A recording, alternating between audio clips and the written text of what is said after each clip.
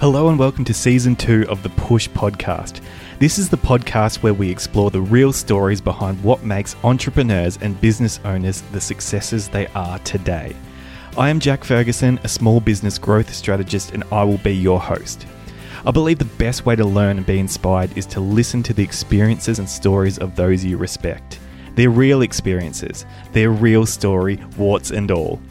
Honest storytelling is what this is all about. Show notes can be found at bethepush.com/podcast, and don't forget to hit subscribe wherever you are listening to this. Welcome to another episode of the podcast. On this episode, I'm fortunate to have a previous guest return for round 2. But the impetus for this episode is a little different. Toby, Jenkins and I caught up recently, and it became clear very quickly that we are in similar situations. Having both gone through big challenges in our businesses and not really knowing what the next step is, I suggested we talk about this on the podcast. Usually you see stories of overcoming hardship floating around on social media, but these stories are often told when there is a happy ending. For Toby and I, the happy ending for our current chapter isn't here just yet. So if nobody else will talk about their situation when things are going poorly, why shouldn't we give it a go? On this episode, we speak about decoupling, what has been waking Toby up in the middle of the night, what recently happened to me that has me in a tailspin, choosing to hit publish on vulnerable content, like this episode, trying not to mentally fast forward through crappy times, and how to do the work of defining our values and using them as our North Star. A big thank you to Toby for being so open on this episode. It's not easy to talk about difficult subjects publicly. Let's get started. Okay, so today I'm here with Toby Jenkins. Toby, welcome back to the podcast. Thanks so much, Jack. Thanks for having me back, mate. It's good to have you back. We spoke 5 years ago now, roughly 5 years ago now, if you can believe that. It's amazing when I think about, how long high school felt and we're back. Then that puts it in context. Yeah. What's interesting about this time is that we caught up a few days ago and thought we're both going through similar challenges with our careers, let's say at the moment, or businesses. Yep. And we thought, why don't we jump on and have a chat about it? But we'll start off by talking about how you introduce yourself or how you label yourself, and maybe perhaps you don't label yourself. But in my notes here, I've got father, leadership coach, Olympian, award-winning entrepreneur. Last time you were on the podcast, you were CEO of Blue Wire Media, which you've since resigned from. But prior to talking on this podcast, you also said that's things you do, but that's not necessarily who you think you are, if I'm interpreting it correctly. Yeah, spot on. And it is a challenge, I think. And I guess the way my thinking has evolved around it is actually the separation of who am I versus the roles I play. So whether that's husband, father, executive coach, colleague, son, uncle, whatever. There are lots of different roles that I play in life, in lots of different domains as well. So whether that's across work, I don't know, all the relationships and spaces in which I play, health, fitness, whatever. It's actually about, for me, and a reasonably recent realization is the separation of who am I or who I am, and then how I express that into whatever domain or situation I'm in, right? And so that's been, I'd call it a decoupling of who I am from what I do. And that's been a really interesting journey and an opportunity for reflection, because what it allows me to do and what I've found is in defining or finding different ways to define who I am, and there's some core questions that I sort of check in on, I get the opportunity to really edit that, I guess is the best way of saying it. Mm-hmm. So I get the chance to have a new version of that each day if I choose, or I really hold on to the stuff that is useful to me and serves me, and then have the opportunity to express that through as many parts of my day as I can. And that's kind of the never-ending challenge in a way. For a guy who's I've certainly had a lot of experience setting goals and chasing them. What I've realised is the opportunity sort of the never-ending work of being the best of who I am as many times as possible is a really sort of fulfilling one / daunting one at the same time. But it also allows the room for failure somehow as well, but the opportunity then to come back again the next day and go again. Makes sense. And what triggered this idea that you needed to do this decoupling? Yeah, it probably was from work. So over the last couple of months, sort of towards the tail end of last year and then into early this year, I was just experiencing some pretty strange stuff for me, which was waking up at 3 a.m. Repeatedly. I'd had a lot going on, but I was just sort of waking up at this time all the time, heart rate elevated. One morning I woke up crying. There was sort of this, what felt like a really physiological response, and even sort of this metallic taste in my mouth going on at the time to what just didn't seem to stack up. And so, in terms of what was going on in my life at the time, I'd had a hamstring injury from a 42-year-old trying to take up karate a year ago, but that had taken ages to rehab. My business partner and I in North were considering raising money and we were building out the plan to really go and build a tech product. And this is the most recent company you've been involved in? Company, yep. Yeah. Although there are heaps of parallels as well back to Blue Wire as well. So, but yeah, ultimately what I realised when it came down to it was I was just really invested in work. I'd gone all in for 3 years and loved the work that we were doing, really with this view all along the whole journey to, like, let's see if we can build a product here. And just ultimately sort of this physiological response was around, I just couldn't sort of unpack it. It didn't seem to stack up. And so, but then going through that, sooner or later, this sort of sensation of pressure building over time, and then the realization ultimately that it was about actually me leaving the second company I'd started. Right. And just realizing, I guess, how vested I had been as a person and my identity in work in that company, and how hard it had then been to really objectively see what was going on for me, what was going on for the company, and then having to make that call to sort of leave. It was really, I felt super attached to that. Right. And so in the process of doing that, I sort of realised that I could come back to who I was, and that, in fact, in a lot of ways that hadn't changed. I'd probably clarified a few things in that process. And then, the reinvention part in this latest transition anyway, as there have been many, as everyone has been, if I come back to who I am and then figure out how I can express that, then that will be an interesting exploration, right? Right. And then hopefully I can, bring the best version of me to whatever it is. And also kind of test and learn along the way, but intentionally rather than sort of by default or by accident. So makes sense. I'm just trying to picture what was wrong. Like, why were you having these reactions? Do you think you're saying because you weren't being true to your values or something like that, or what was causing you to get up at 3 a.m. and to have these challenges? Yeah, I mean, I was just getting up at 3 was often going to work on the business plan and really chasing after that and trying to dig into that on this assumption that it was the business plan's fault, right?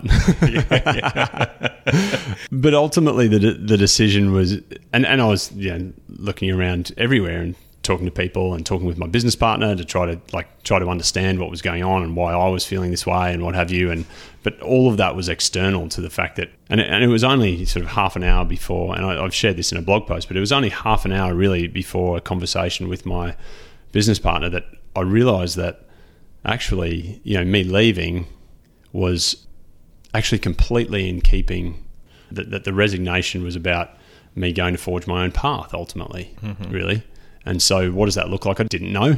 I'm currently in exploration mode, as we've spoken about. Yeah, as am I. Yep. Yeah. And so, it wasn't because there was something better to grab onto necessarily, but just a real clarity. And as I've gone through the highs and lows of that, almost the consequences of that decision, I guess, in terms of my emotional excitement about it or uncertainty around it and, the rebuild process, I keep coming back to that decision, and it's like a Tibetan gong, right? It's like this sort of ding, and there's a real serenity and peace in that decision to step away and try to forge my own path, whatever that even looks like, which is exploration mode, as I say. Yeah. But yeah, super exciting, and maybe it helps to give a bit more context around the who I am piece, because for me I've written down my purpose now, and I edit that. I actually recently edited that probably about 10 days ago to be to help people bring all of who they are to everything they do. Yeah. And that was a change up. I can't even remember what the previous version was. I have my values there, which is love, gratitude, humility, exploration, and contribution. And I also have a vision there around, how can I impact people, and what legacy will I leave, and how I earn respect and build trust and all that sort of stuff. And all of that then becomes an internal compass for me to navigate the current uncertainty, really. So does this allow me, is this an opportunity to express those things or not? This is, thank you, mate, which is really cool. And then if I'm going to, then how do I do that? And that's really where, values become really important to the expression. So it's not just what we do, it's how we do it as well. And if you can bring your values into your actions, then, that's where you see people really, in my executive coaching role, I see people really change their behavior around that, as well as really light up, because it gives them a path to almost like an antidote to regret is one way I would phrase it. Right. Yeah. So if I can live my values, then I probably won't regret whatever it is that I do next. Yes. And if I'm uncertain about the outcome and I can't control someone else's response, or I can't control the situation, then if I can be true to sort of this definition of who I am, and values being a part of that, and purpose and stuff, then chances are I'm not going to regret it, right? Yeah. So that's where that sort of documentation, where I found it really useful to get into this sort of almost a daily practice of just checking in on these things. Certainly happens in the work day, because that's where I put it in my workspace. Okay. And so how do I check in on that? Only takes a minute, maybe less, 30 seconds, and then sort of use that as this is my next version. Yeah. So let's bring that into today and see how it goes. Right. And when you check in on those values, do you find yourself, when you've come into this uncertainty, are you checking in on them more or less than you would have been, say, 3 months ago when you were trying to grow this other business? I assume you were still trying to grow the other business at that point. Yeah. Yeah. I was checking on them. Absolutely. Was it with the same level of intentionality? Perhaps not. Okay. So I have a bit of a little ritual for myself, where each morning, the first glass of water, I will just sort of say my values to myself, really hold the cup, say my values to myself, and then drink the water. Pretty sort of innocuous thing, probably 5 seconds or less, 10 seconds. And I was doing that each day, but it is different to then put in front of me my values, my purpose, to have this vision that I'd articulated. And the real crux, I think, that is different for me this time round in terms of this as a practice, or ritualized practice really, is that it is editable.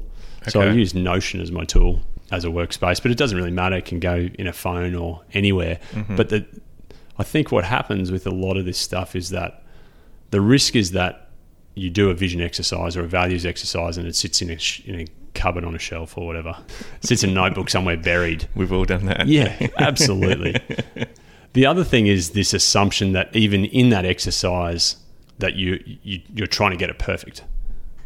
And I think that's the part that I feel has been a really big shift for me. Having it in an editable space means I've, particularly at the moment as I'm going through this change, I find myself editing it nearly most days, or particularly sort of maybe the first, say I'm sort of 6 to 8 weeks past that original decision. The first 4 to 5 weeks, I was editing sentences every day. Okay. Or I'd highlight stuff and just flag it and say, I might revisit that and come back to it. But what kind of that editability means that I have the choice. And it actually allows you to get that sort of, I don't know, like in a Buddhist kind of sense, the observing self perspective, or this comes up in all sorts of spiritual practices as well, is like, how do you take the observing self and see who you are as separate from who you are and see the whole context of who you are. And so I find that really usul. And then to take that into, back to, sorry, this is a long-winded way to say, how do you introduce yourself, right? But to then take that back into, how am I as a dad? Who do I want to be as a dad? Who do I want to be as a husband? Who do I want to be as a colleague or a coach? And how do I bring this to life in this conversation? That's sort of the never-ending challenge, plus the kind of exciting part of it too, right? Yeah, absolutely. For me. Yeah, no, for sure. I find the editability part interesting. And I have done some stuff on values recently myself in the last, say, 6 months. Part of the attraction for me was reducing the number of decisions I had to make, because you got this vision. It's a framework. It was a framework to operate within. But if I'm editing it, then I'm changing the framework all the time. That's when I hear that editability, that's where my mind actually went when you were talking about it. Interesting. And it's making me think I'm probably too rigid with the way I approach it. Well, I don't know that you'd be alone in that sort of concern with it, right? I had a similar conversation, similar sort of challenge, I guess, around the value stuff and how often do you change values, or do you change values and that sort of thing. The way I think about editability is less around changing the goalposts, which maybe is, you're just changing the goalposts so you can feel good about yourself. More around refinement. Okay. So how do I think about it as how I cut away.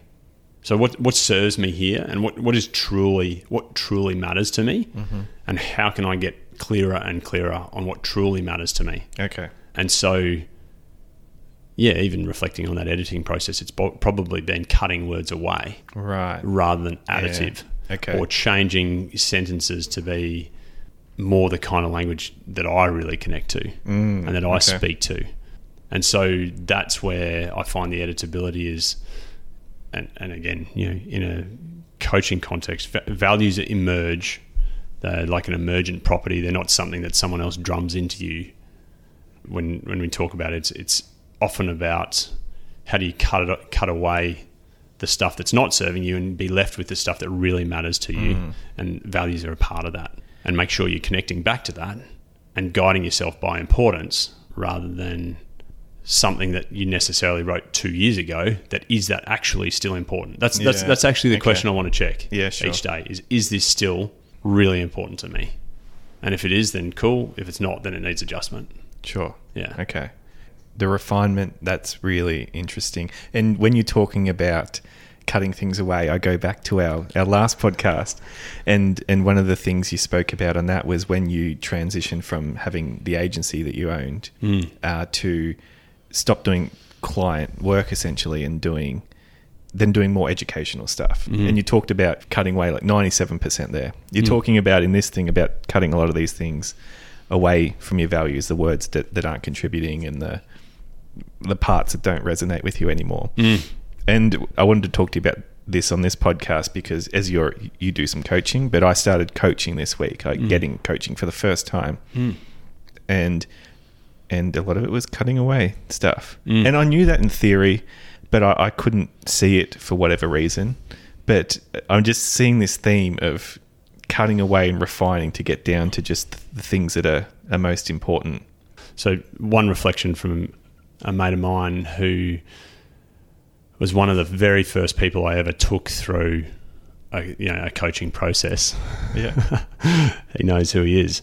But he said to me, 3 years later, mate, be aware, be kind to yourself now that, decisions you made 3 years ago are very different to, don't judge your 39-year-old self by your 42-year-old self, essentially, was what he was saying. And he said, you've changed a lot. And I've said, well, actually, just to clarify that, I feel like I've become more of who I am. Okay. And so in that sort of context, I feel it's not changing away, it's changing towards, if that makes sense, more of who you are.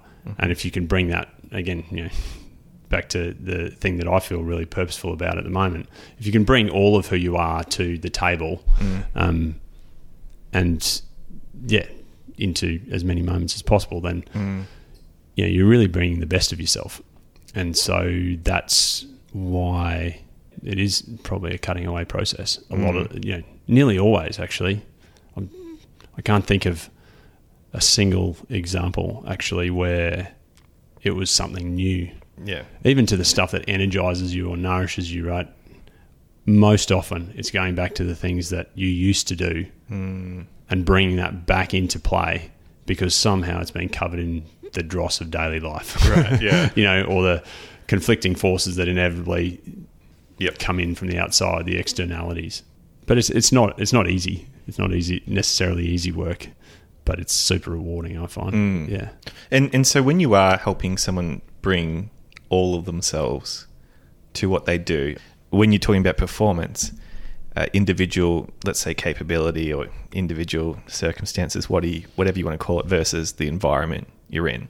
So someone might listen to this and go, yeah, I'd love to bring all I can to this situation, but the environment's X, Y, Z, and it's really difficult to do that. And every time I try to do that, I get shut down, or it's not listened to, or there's some other outcome that happens that I don't appreciate. Yeah, look, I mean, the reality is that, I think it's been super, really highlighted in these last couple of years, right? COVID, more recently floods, the Ukraine, there are some serious suffering going on in the world around all of this stuff.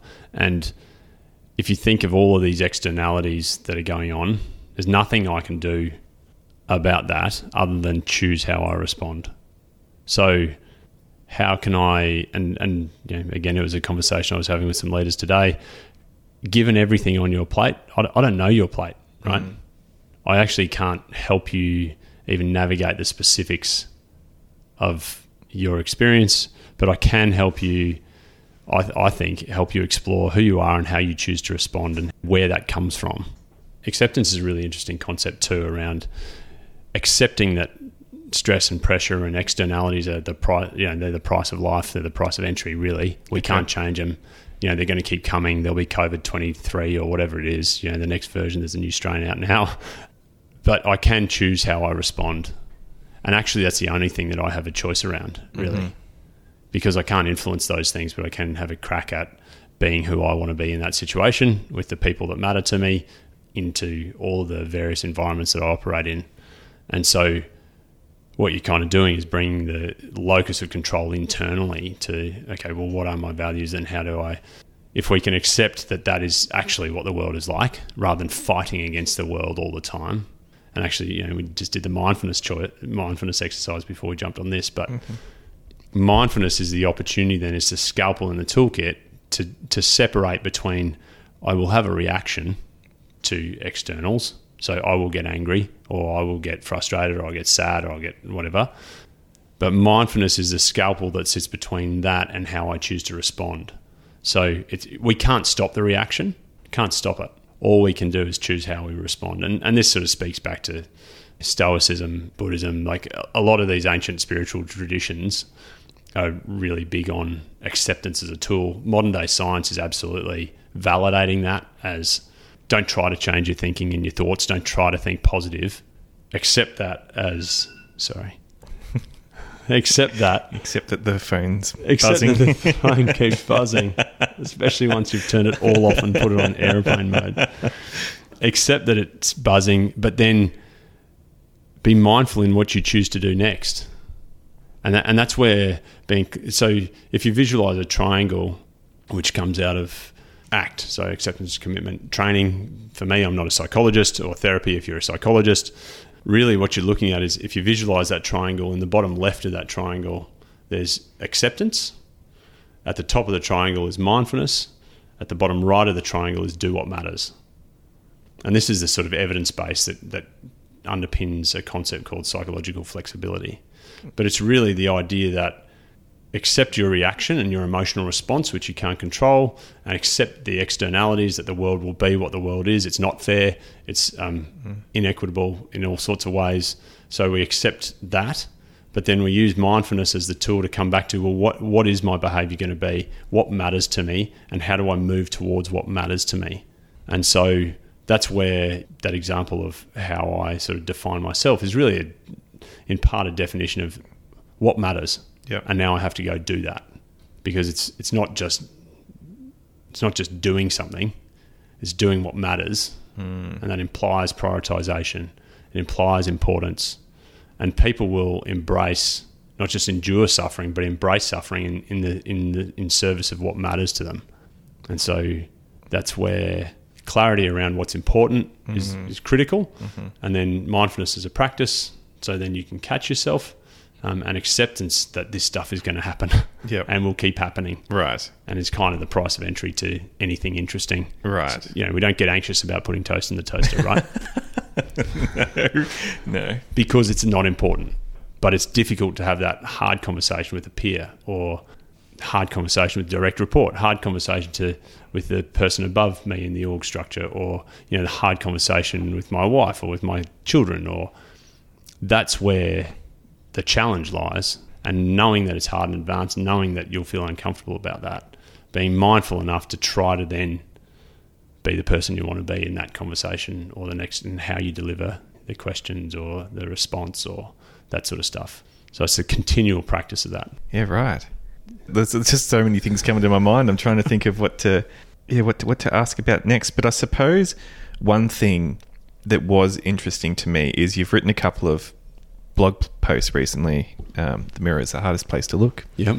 And one around filling the void. And I was curious why you chose to do that. Why did you choose to be so open about the challenges you've had recently? Because I think the fear for a lot of people, certainly the fear for me in situations like this, is you will hurt your chances of doing business with people in the future if you expose your vulnerabilities, or if you expose... For me, I think it is, I feel like it's a lack of competence in the situation I'm going through, which isn't the same as yours, but similar type of thing. And that's why I went to write a post the other day on social media talking about this, and talking about how, we talk about it when the happy endings happened. And I could delay this post for another 6 months, and I could talk about how bad it was then and how good I am now. But we don't kind of document it when it's actually happening. And I didn't end up posting it, actually. I did write it, but for some reason I didn't post it. But you have chosen to post it now while things are tough. Yeah, I think in part it's because these are the conversations that I think the world needs. Yeah. And I really had to... It was hard to hit publish on those because I felt really exposed. The feedback has been really lovely. People expressing gratitude for being as honest as I was. Others challenging me on, are you oversharing, and why this amount? Okay. So you did actually get that from some people? Yep. Okay. Yep.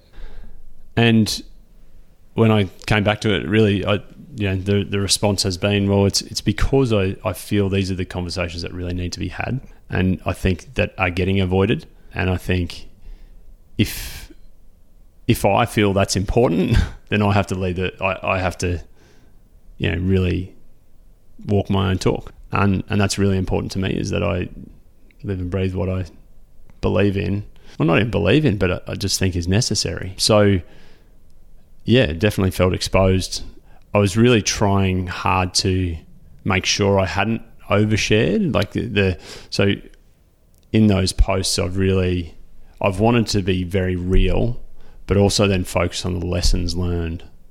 And so that's where my focus is, which is, it's not just vulnerability for vulnerability's sake. It's vulnerability to learn. Right. And to be honest, mate, I've learnt so much just writing them for myself that if no one ever saw them, it would be really valuable. So the fact that you've written your own post is actually a super valuable process, in my opinion. There's a great quote from an American sort of philosopher, educator, a guy called John Dewey, that I love the quote, which is, we don't learn from experience, we learn from reflection on experience. And to me, that's really true. Or certainly it's been a pattern that's played out for me in lots of different domains, actually. But Yeah, and I just thought, well, I felt compelled to write it, felt very exposed, felt it was too important not to hit publish. And then I said to Luce, my wife, in that afternoon, I was like, oh my God, I feel exposed. Yeah, I've been feeling exposed all day. And yeah, there's been some lovely feedback. There's been a bunch of people, I've also heard through others that have said, oh, is Toby okay? Like, is he all right? I've had friends' mums calling them to say, have you spoken to Toby lately? So yeah, there is that risk, but I also feel like that's what it's about, right? Is how do we work with uncertainty? How do we work with stress and pressure? And what are the lessons to learn? And that's why I sort of chose to start the documentation process really kind of sooner rather than later. And I still feel like it really clear that it was a super positive outcome for me, actually. And I am also personally deeply against the highlight reel. I just don't think that's where people really learn. You can have success, but not really know why. Whereas if things are not going so well, you can often point exactly to why. Yeah, true. Yeah, there's a guy, again, another author I love is a guy called Nassim Nicholas Taleb, who wrote The Black Swan and Anti-Fragile and all that sort of stuff. And he sort of talks about this idea that knowledge learned from failure is better, or I can't quite remember what the term is, but sort of more valuable than knowledge learned from success, where causality is sort of less direct. Okay, right. That might be getting a bit esoteric. No, that makes total sense. Yeah. And you talk about hitting publish, and that was the moment I got up to. And it's not a technically difficult thing to hit publish, right? It's not. It's so easy. It's a click of a button. But that's where I got to, and I didn't click it.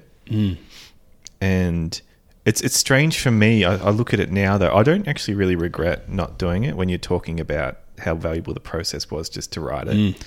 I just felt, and it might sound like an excuse, but I just felt like the moment had passed. I said, I'm going to do this tomorrow, or I'm going to do this in 2 days. I can't remember what the my commitment I made was. But then it got there, and I was just, I'm not feeling it anymore, sort of. But it was more indifference than it was fear. Yep. Whereas, and I felt it was a bit fake for me, because when I did write it, I was feeling those emotions and I was feeling that stuff. But then when I went to publish it, I'm thinking to myself, I don't feel like this. Yeah, right. And if anyone's wondering my situation at the moment, basically we connected over the fact that we both have exited from things recently. I was going to join a company as a CMO and as a director and shareholder, and that fell through a couple of months ago. But I'd stopped everything else basically to get this together, and then had to pull out of it, unfortunately. It was my choice, and I don't regret it, but it does leave you all of a sudden in that world of, okay, well, what now? I don't have a backup plan really, but I did know that it was the right decision to not do it. And I just thought to myself, I'm going to get through this uncertainty somehow. And I will, but now's the time when I'm going through those things as well. Like I'm trying not to fast forward 3 months and say, oh, I'll be happy then. Yep. Yeah. Just say, yeah. Because that's when people talk about it, when it's, well, went through this and now it's all fine and dandy. Well, yeah. Yeah. And look, I think the only antidote to that is to look in the mirror really, and then figure out, so the questions I would typically use to get somewhere really far, like to get to a definition of who you are really quickly, or as quickly as possible. It's an exercise I'm planning to share at some point anyway, which is essentially, what are your values? What is your purpose? What energizes you? What drains you? What are your strengths? What are your weaknesses? What are you interested in? What would you do willingly for free? Do you have a vision? Maybe. So that's a pretty good starting point, right? And if you document that and give yourself less than 3 minutes per question, right, then in half an hour you have a working version. And that is where the editability comes in. Right. Which is start there. Hopefully, yeah, as I say, in less than half an hour, you've got something to start with, like the anchor, right, for the uncertainty. And you just go. Is it important to do it that fast? Yes and no. Okay. You can take your time with it, for sure.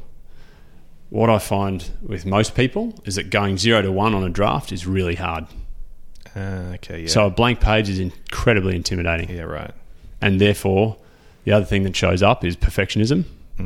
And so there's a need to get, what is my purpose? Perfect. Before I actually commit to anything.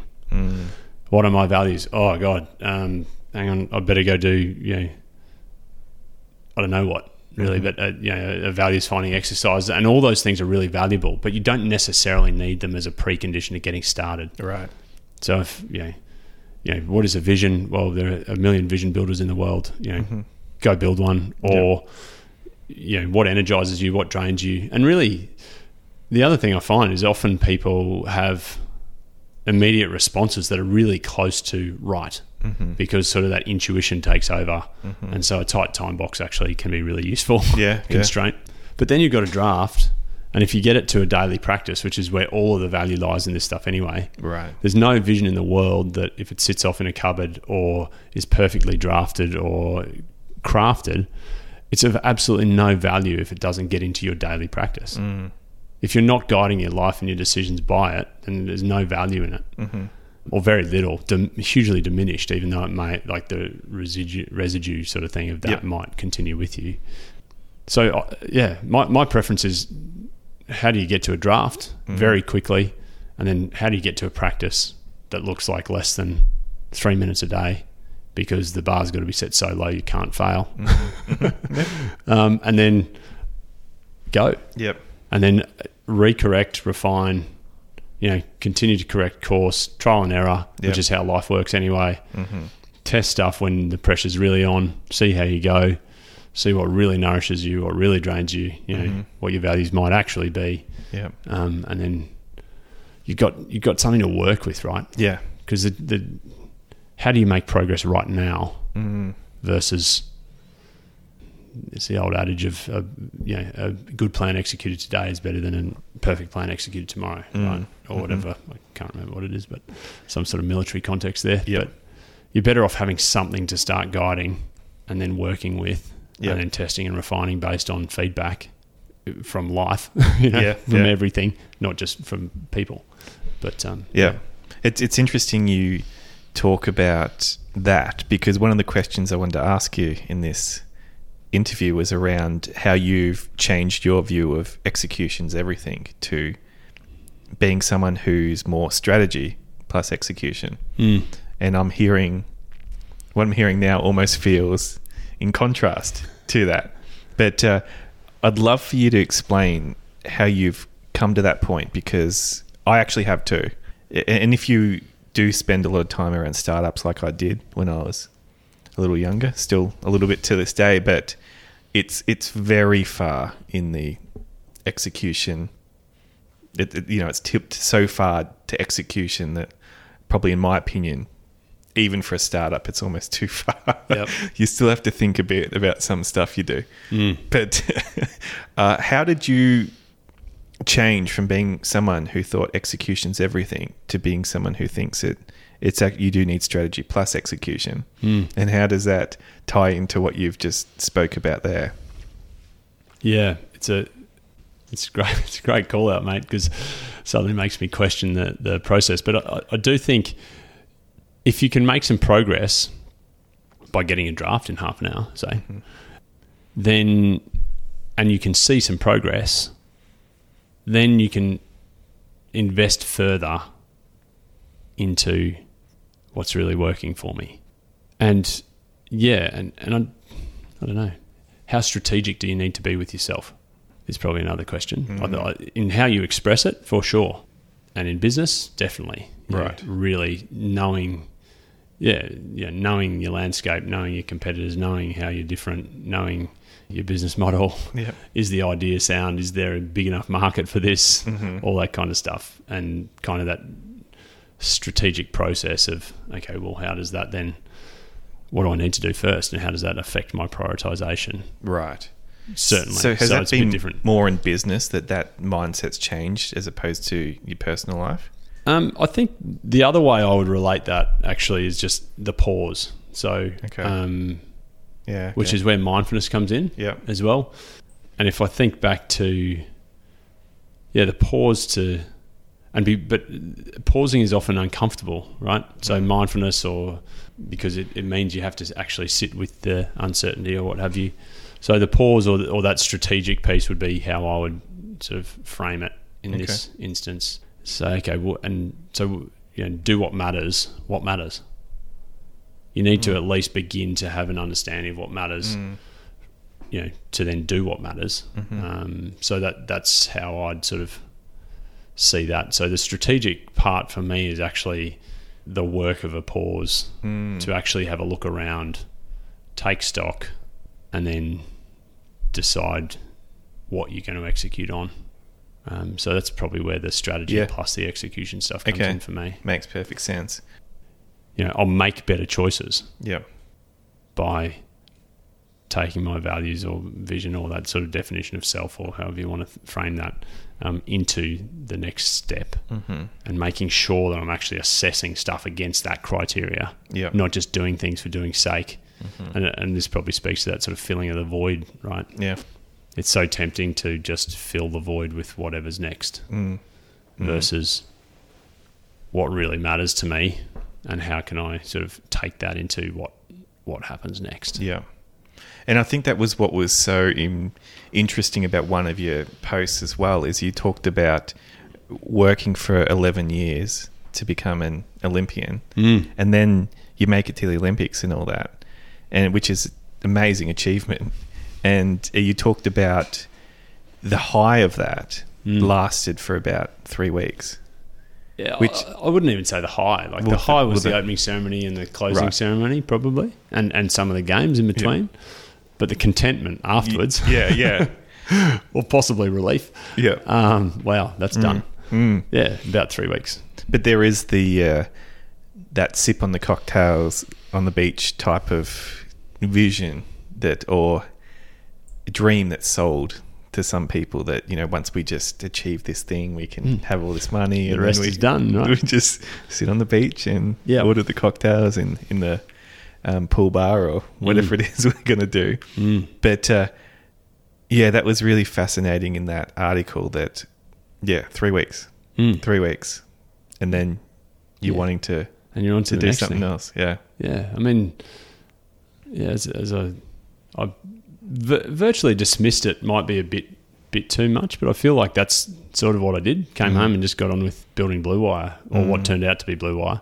Didn't know what it was, but 3 weeks later was sitting down around a table with a couple of mates and having a crack at what might be a business, right? And at that point we had the options on the table were bungee trampolines, clean skin wines, promotional products, so branded promotional products, or websites. Boy, I'm pretty glad out of those 4 options we chose the latter in the end, because there's some good strategy. Good decision. Pure luck, mate. No strategy there. But the strategy was, I don't think this web thing's going to go away, and if worse comes to worse, we can always find people with poor websites and knock on doors and see if they'd buy from us. But it was straight into that, and I was actually almost anxious about the fact that, what was going to fill this void for me? I've spent 11 years of my life all in on this water polo thing. What was going to take its place? And so I filled it, and I enjoyed that journey and really loved it. But I do think, as I have gone through other transitions, the ability to connect back to values and kind of understand a bit more about who I am and what I want to bring into the world means that I can do this stuff a bit more by design, particularly this time around by design rather than by default. And so that excites me. Is like, real intentionality, where I would say the Olympics I almost fell into. Got inspired by, the awesome foursomes coming to school to share some stories. Loved water polo, and so just chased it, and had amazing experiences in the process. But it certainly felt like something I fell into, as opposed to now I feel like it's far more choiceful somehow, which is really exciting. And how'd you go with, I'd be curious with the identity changes over time. Did you feel that you're an Olympian, and then you were a business owner, and then you were an owner of, and that was a marketing business, and then you've been a coaching business? I know you're talking about values, but I got a question around identity. Were those identity changes easy for you? Did you even see them as identity changes? I think I did. I always felt like my parents were really big on me studying, for instance. So they weren't going to let me just go all in on water polo, particularly through high school and stuff. And after high school, it became a bit more free for all. But I was always interested in other stuff. I've never really been one who wanted to be a particular. Like, I've sort of kicked back against labels a bit, and have always enjoyed diversity of what I read, what I study, what I've explored.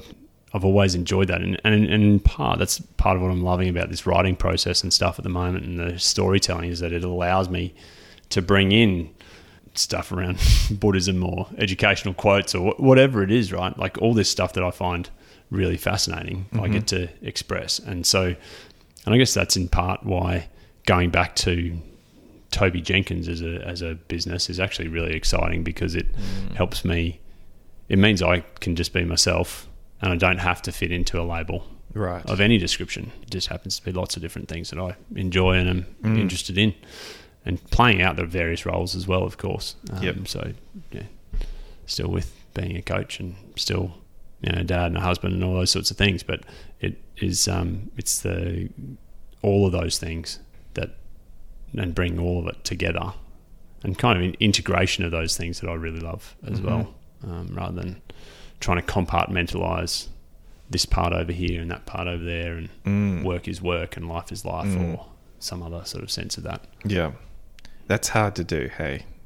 Integration? No. Or to the compartmentalize. The compartmentalizing. I think it's a complete myth. Yeah. Sooner or later, the rest of it will come in. Wherever you're focusing, you can't exclude it. Yeah. Okay. Is my opinion. Anyway. I feel called out right now.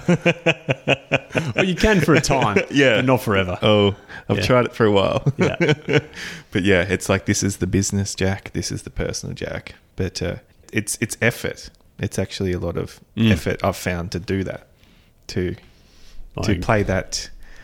Put on that mask and then put on this mask. It's a bit, it's draining for me anyway. Yeah, I have found and experienced the same for sure. And when you talk about going all in, this is the other thing that I wanted to talk about on this episode, because recently I was going to go all in with this other business venture as well. And it was all I could think about from, say, November, maybe mid-November to probably the end of January. And I'm not exaggerating. I woke up, I was thinking about it.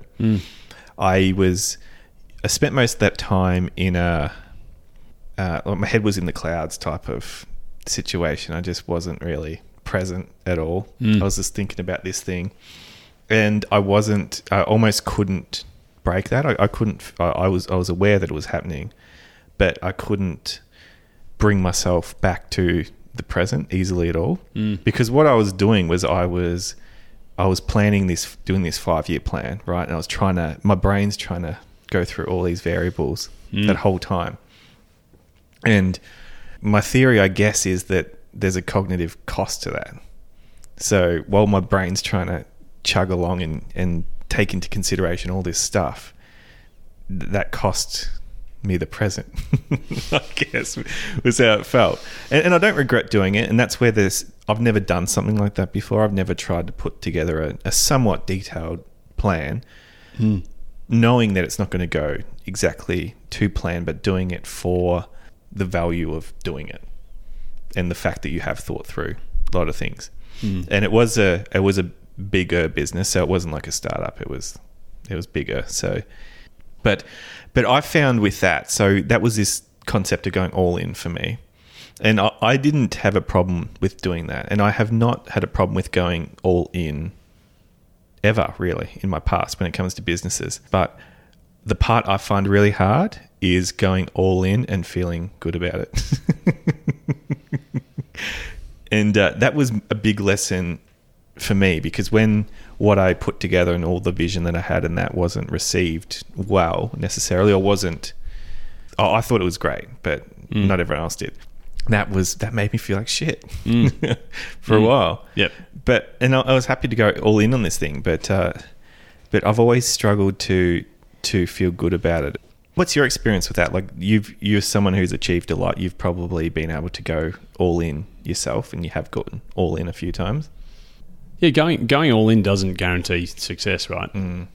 I think of the Olympic journey, and I consider myself one of the extremely lucky ones, or not lucky. Like, don't get me wrong, I worked really hard and set the goals and did everything I could to be there. So, fortunate in lots of ways. Like, to be the one who actually becomes the Olympian, there are a lot of people who don't.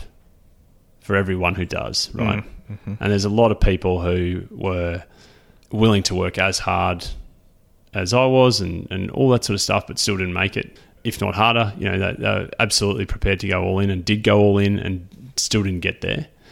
I don't know that you can, something like an Olympics or even like a business plan, right? I don't know that if you're not prepared to go all in, then without that, do you really guarantee yourself or do you give yourself the best chance of success or not?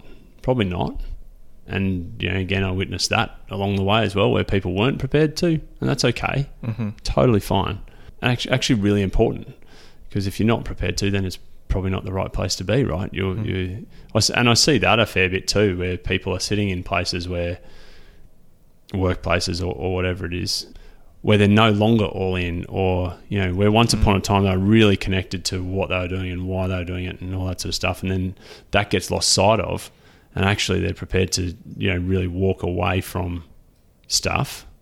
But then sometimes if they reconnect to why this is important, the exact same circumstances get turned into from I'm leaving this business to I'm actually going to go and grow this business, because now I realise the opportunity to actually serve what truly matters to me.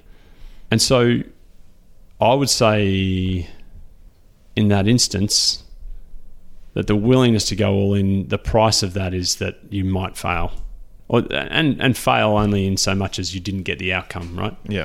But actually, then the reflection then on that is like, what did you learn in the process, Jack? What would you do differently next time? Are you asking me? Or yeah, go for it. Absolutely. What would I do differently next time? I think the mistakes were made a long time beforehand. Mm-hmm. So I don't know if I'd change anything about that process, about putting together that plan, but yep. I deep down, I probably knew the respect wasn't quite there. Mm-hmm. It wasn't disrespect, but it wasn't probably not the respect you needed in a, 3-team directorship situation. Yep. So I would probably try and address that earlier. I would set better expectations when I first started consulting, because that set poor expectations then, and even though I did a good job of something later on, the expectations I'd set before that interfered. Mm-hmm. It was a bit like, well, why wasn't this done before? Mm-hmm. Which I didn't think that I'd promised, but that wasn't other people's perception. Yep. That's a few things off the top of my head. And really then, what do you do with those lessons, right? And I guess this is where I sort of feel like bringing all of who you are to everything you do is the reflection process allows you to unpack the lessons and then bring them into the next thing without the judgment of saying, if I'd done this 3 years ago, which doesn't serve, it's not a useful process, right? To say, if only I'd made this decision 3 years ago. Well, you weren't you 3 years ago. Yeah. But you can carry the lessons into whatever comes next to either maximise chance of success or mitigate chances of not getting the outcome you want, or selecting for a different directorship group. So it's actually, that's where I think the going all in means that you've really vested your time, and then you can extract some amazing lessons from that. Mm-hmm. And so that's where I think the value or the willingness to do that is really it's a vulnerable place to play, to go all in, really vulnerable. And then, but it's also the opportunity for growth too, I think. Mm-hmm. And the learning curve can be really steep, right? Yeah. Oh yeah. Yeah. Yeah, and so sort of back to that acceptance piece is like, well, actually, I did everything I could on this round. I'll do different things differently next time. I've learned a lot. Time to not even necessarily move forward, but really like embed those lessons, or where do I keep them? So then next time I do, I've got them at hand. And your framework that you sent through was really valuable for that. You've got a 5 reflection framework. So if anyone wants that, they can go. That's on your website, isn't it? Oh, it is. Yeah. And look, I mean, they're not my reflection frameworks. they're just ones that I found useful. So anything from after action reviews from the military and SES and those sorts of services to Scrum methodology for retros and that really basic one of what energizes you, what drains you, I find can be really telling, because you can chase it. You can really double down on the energy in order to max it, really get into it and feel like you can go back all in again sometime. No, and if anyone wanted to grab that though, they are all on the one spot. So just tobyjenkins.com, I believe is the website. That's the one. Just to make sure that people can grab it if they want to grab it. But I've got another question if you've still got some time. Sure have. And we can wrap up then. But just to wrap up what we've spoken about, you talked about, we didn't talk about, you told me off air about perseverance and grit, how they can be toxic if not done in the service of something important. And maybe I'm thinking we can finish the podcast there on that concept, which I think brings and summarizes everything we've spoken about somewhat together. But I guess I'm just probably interested in an example. Like, have you seen a couple of cases come to mind where you have seen perseverance, grit, and these things that are celebrated and how they are toxic? It's a good question. I think the risk here is it gets generic, right? But you see people really persisting with a job where they are paying a really hefty price for staying, and it can be glorified as persistence and grit, but the opportunity cost of that, like in terms of health, in terms of their ability to be present, in terms of really doing what matters to them, and which is different, right?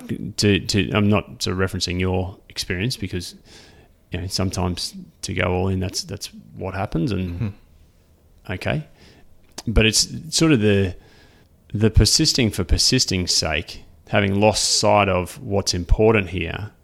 I just see people really suffering from it. And and perhaps it's just because of the context that I'm often in, as a coach or whatever, that I see it in work a lot. It might be that they need to come back to what matters, and then they stay, like sort of that example I gave before, of business owner, just persisting and really exhausted, cooked, considering leaving, really just fed up. And that's where you sort of see that sort of baby out with the bathwater stuff. Like it all just gets thrown away, versus, well, what's important? And this is the pause. Okay, I'm feeling awful or what have you. I need the pause, and I need to really understand what matters. So maybe I need to spend some time defining that. And if I can define that, then I can assess whether I am persisting for persisting's sake, or whether I'm persisting because this really matters to me. I'm prepared to actually continue in this.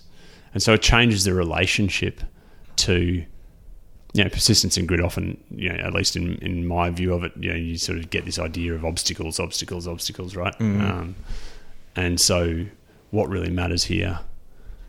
And as long as people are persisting from that standpoint, it's really admirable. The challenge of sitting where we are just because we're afraid of the change or afraid of this, because the status quo is just a known quantity versus hitting eject and seeing what happens. But and the planning process around or making alternative options or creating alternative options, or it doesn't need to be. It doesn't need to be I'm out. It doesn't need to be a sudden response or reaction. Sorry, you can be a carefully measured response to either create the conditions that are better for you, that recognise what's important to you and allows you to do work that energises you, or what have you in that example, or it can be it's a tough one. I reckon the one that you're talking about, how you reconnect with what's important and stay, I feel like that's not talked about much.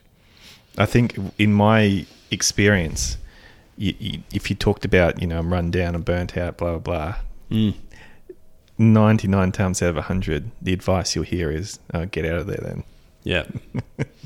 So that's a different perspective, that maybe you should stay. And actually, this is part of the challenge, is that no one can tell you. Yeah. You can't get an external answer to that. The hardest part is to make that call for yourself. That's really, to sit there and say, well, actually, this is what is important to me, and this is why I'm choosing to stay or I'm choosing to go. But the one thing I can definitely share, I guess, is that in nearly every instance where someone clarifies what's important to them, whether that's values or vision or contribution they want to make or purpose and that sort of stuff, and when they really reconnect to that, one of the best indicators is this idea of almost immediately being able to point to behaviour. So what have I done in the past that has brought this value to life, and how can I see that either bringing that behaviour back into where I am now and enriching what I'm currently doing, or cutting away these three things, or figuring out a way of delegating that and making sure that I'm spending more time here, or just reshuffling the relationship to the current situation to engage with it differently. And that's the whole point, it's not acceptance of an acceptance. It's not a passive acceptance. Acceptance is really the act of knowing how you're feeling. Right. And being okay with that is a part of what happens in life, and then still choosing to do what matters. It's a great question, the stay or leave thing, but really either of those responses are a reaction, unless you're clear on what matters to you and how you're going to move towards that stuff. Right. And it may be that you stay and change the role, or stay and change how you engage with stakeholders or various relationships or particular situations or particular people. Or it might be that you leave and really double down on something that is now completely absent from your role. And if I think about leaving from Blue Wire, that was the part that I was really passionate about, was actually the team, right? And how could I develop this team, and how could this team be the best it could be? And when we changed business models, and the result of that business model change is that we moved to really outsourcing basically every function other than Adam and I, then the core part that I got the most fulfillment from was no longer there. And so it took a long time to figure that out. Yeah. And Ads and I, really sort of worked through what that was going to look like, tried everything in terms of staying until ultimately, made that call, and still a shareholder. He's the godfather of my eldest daughter, all this stuff, and managed to navigate that really well. But it was after exhausting all the possibilities, and it took me a while to figure out why.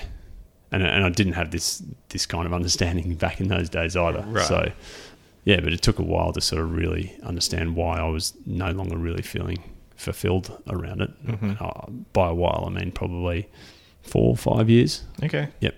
So quite a while. Yeah. And I think you just pay a price for sitting somewhere where you're no longer fit, even if it's your own business. Yeah. Fair. Well, we've covered so much. We've covered some territory. It's cool, man. We have. Thank you. We have. It's been a pleasure to have you come back. Thanks for coming back and chatting to me. It's always interesting to do the 5-year time capsule and see what was said then, and then kind of what was said now, and And we can do it again in 5 years if you like, and Thanks, see mate. what the see what it's like then. See what the journey's like. Yeah. But no, it's always, I always really appreciate it when someone will come back and update us on what's going on and what's happened, share their lessons and over the previous, in this case, 5 years. Yeah. No, thanks for having me back, mate. Yeah, no, thanks a lot. And if anyone wanted to get in touch now with what you're doing, so just Toby@Jenkins.com is the best place to go. I'm going to assume LinkedIn's all right as well. Yeah, I'm on LinkedIn. Yep. All right. Well, thank you, Toby. Thanks, Jack. Thanks for coming back and chatting. Been a pleasure, mate. And I'll see you in 5 years. Hopefully sooner.